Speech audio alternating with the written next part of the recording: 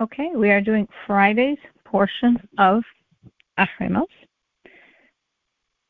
We are up to chapter 18, verse 6. What we're going to be discussing in today's portion is all of the forbidden relationships. Any man shall not approach his close relative to uncover nakedness. I am God. Now, in the Hebrew, it says any man, ish in the singular, and then it says lo sikrivu, which becomes plural, which is like, wait, how do we get from singular to plural? Man, they shall not approach any close relative. So Rashi says the reason we switched from the singular man to plural is to imply that just as a man here is clearly forbidden, so to a woman is as well. Then it says, I am God, faithful to pay reward, which we want to clarify here because one fulfills these commandments by not doing something. So we've seen previously that God is faithful to pay reward when we do something, when we serve Him actively. But here we're being told He's also faithful to pay reward when we refrain from doing something, as in this case, from not approaching. The nakedness of your father and the nakedness of your mother you shall not uncover. She is your mother, you shall not uncover her nakedness.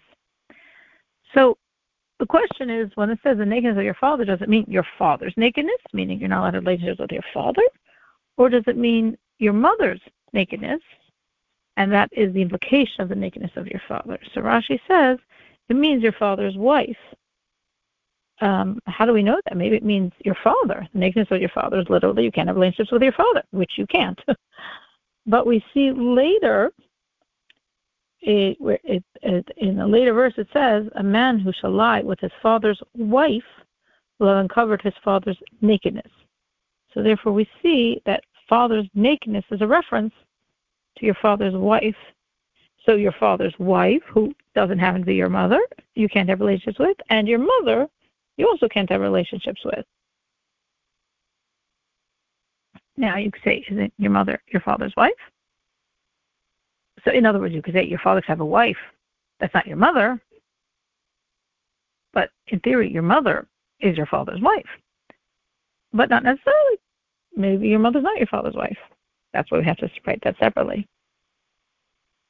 The nakedness of your father's wife you shall not uncover is your father's nakedness. Now we're like, wait, we just said this in the previous verse twice. Both your father's wife, even if it's not your mother, and your mother, even if she's not your father's wife. And now we're repeating your father's wife. So what do we mean here? So Rashi says we need this additional verse to include your father's wife, obviously not meaning your mother, because that we already said, but a woman who's not your mother, but your father's wife. Even after he passes away, you still cannot have relationships with that woman. You still is in the category of your father's wife. The nakedness of your fifth sister, whether your father's daughter or your mother's daughter, whether born in the home or born outside, you shall not uncover their nakedness. So we have a lot of different concepts within your sister. So you have your sister, we get that. Then it says your father's daughter or your mother's daughter. So if it's your sister, it's your sister. Why do I need to add these other concepts here? But it could be a child that wouldn't be considered your father's, your sister.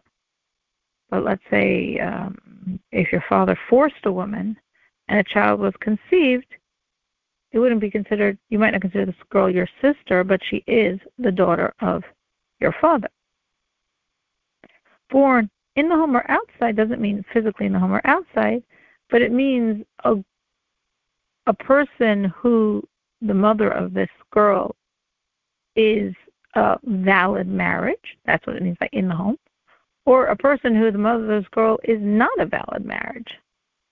In either case, even if it would be a Torah not valid marriage, still such a woman you cannot have relationships with.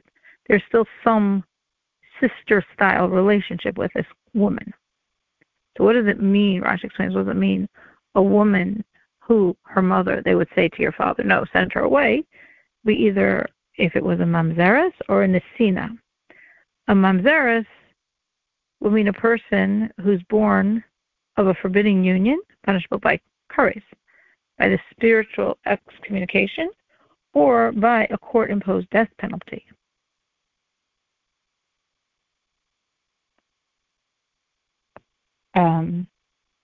A Nesina is a descendant of a certain Canaanite tribe called the Gibeonim, who converted to Judaism under false pretenses in the days of Yoshua. It is forbidden for regular Jews to marry with them. So this is an example of a woman that the relationships are forbidden, it's not the death penalty, there's not charis, it's not excommunication, but it is a prohibition. So such a woman, even such a child, so that's a forbidden marriage, but there was still a relationship with another Jewish woman, and therefore that child born has some type of sister relationship with you, and therefore it is forbidden for you, for this Jewish man, to have relationships with her. That's what we have to specify. Your sister as you would understand your sister, your mother's daughter, or your father's daughter that you might not think of as your sister.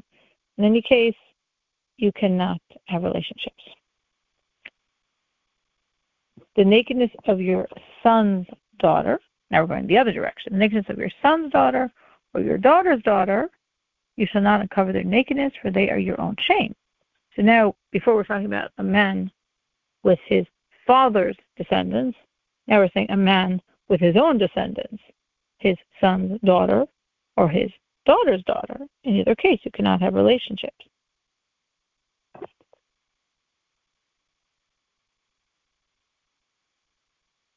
Now, this concept of saying your daughter's daughter actually refers to a specific subcategory in terms of your daughter.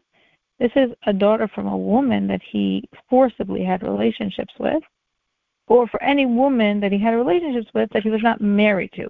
That's what we're referring to here when we say your daughter's daughter, meaning that type of daughter. Why do we say this? Rashi explains. Because we learn in verse 17 that we're not allowed to have relationships with your own daughter. So then what are we adding here? We have that written clearly in a different verse. So this means a woman, a daughter of a woman that you might not think of as that falls in the category of daughter, but actually she does. She was conceived by you, and therefore she's your daughter, and therefore her child is your daughter's daughter, and if we still cannot have relationships with her.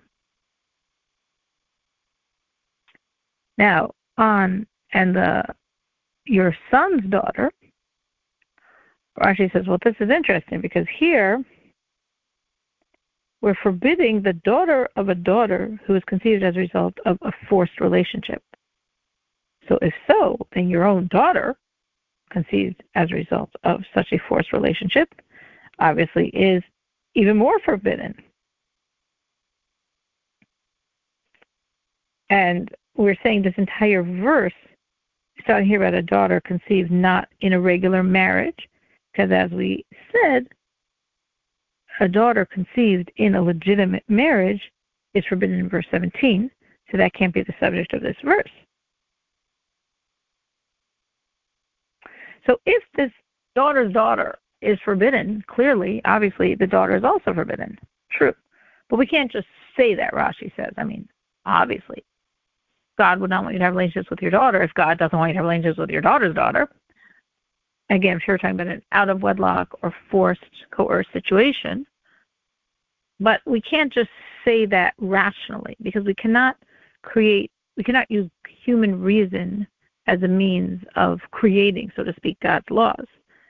But there is a Gzera Shava, we have a similar word used in two situations, and our sages, this is not something we're allowed to do. We can't say, oh, God used this word here. Oh, God used this word here. Okay, I guess I can connect the two. No, you cannot do that. But this term, Gzera Shava, which would mean literally identical cutting, means we apply information stated explicitly in one verse to another verse by virtue of an identical word or phrase that appears in both verses. But again, this is not a procedure with logic. You cannot do this on your own initiative. It's only if we have a received tradition going through the generations that we can connect these two verses because they share the same phrase. And we have such a tradition from which we learn that it's forbidden a daughter, it doesn't say explicitly in the verse a daughter, it says explicitly in the verse a granddaughter, which, as our sages explain, a granddaughter born out of wedlock, from an out of wedlock situation.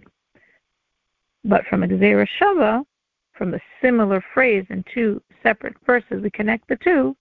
We learn that also a daughter born in an out of wedlock or coerced relationship situation, forced relationship situation, is also forbidden to have relationships with.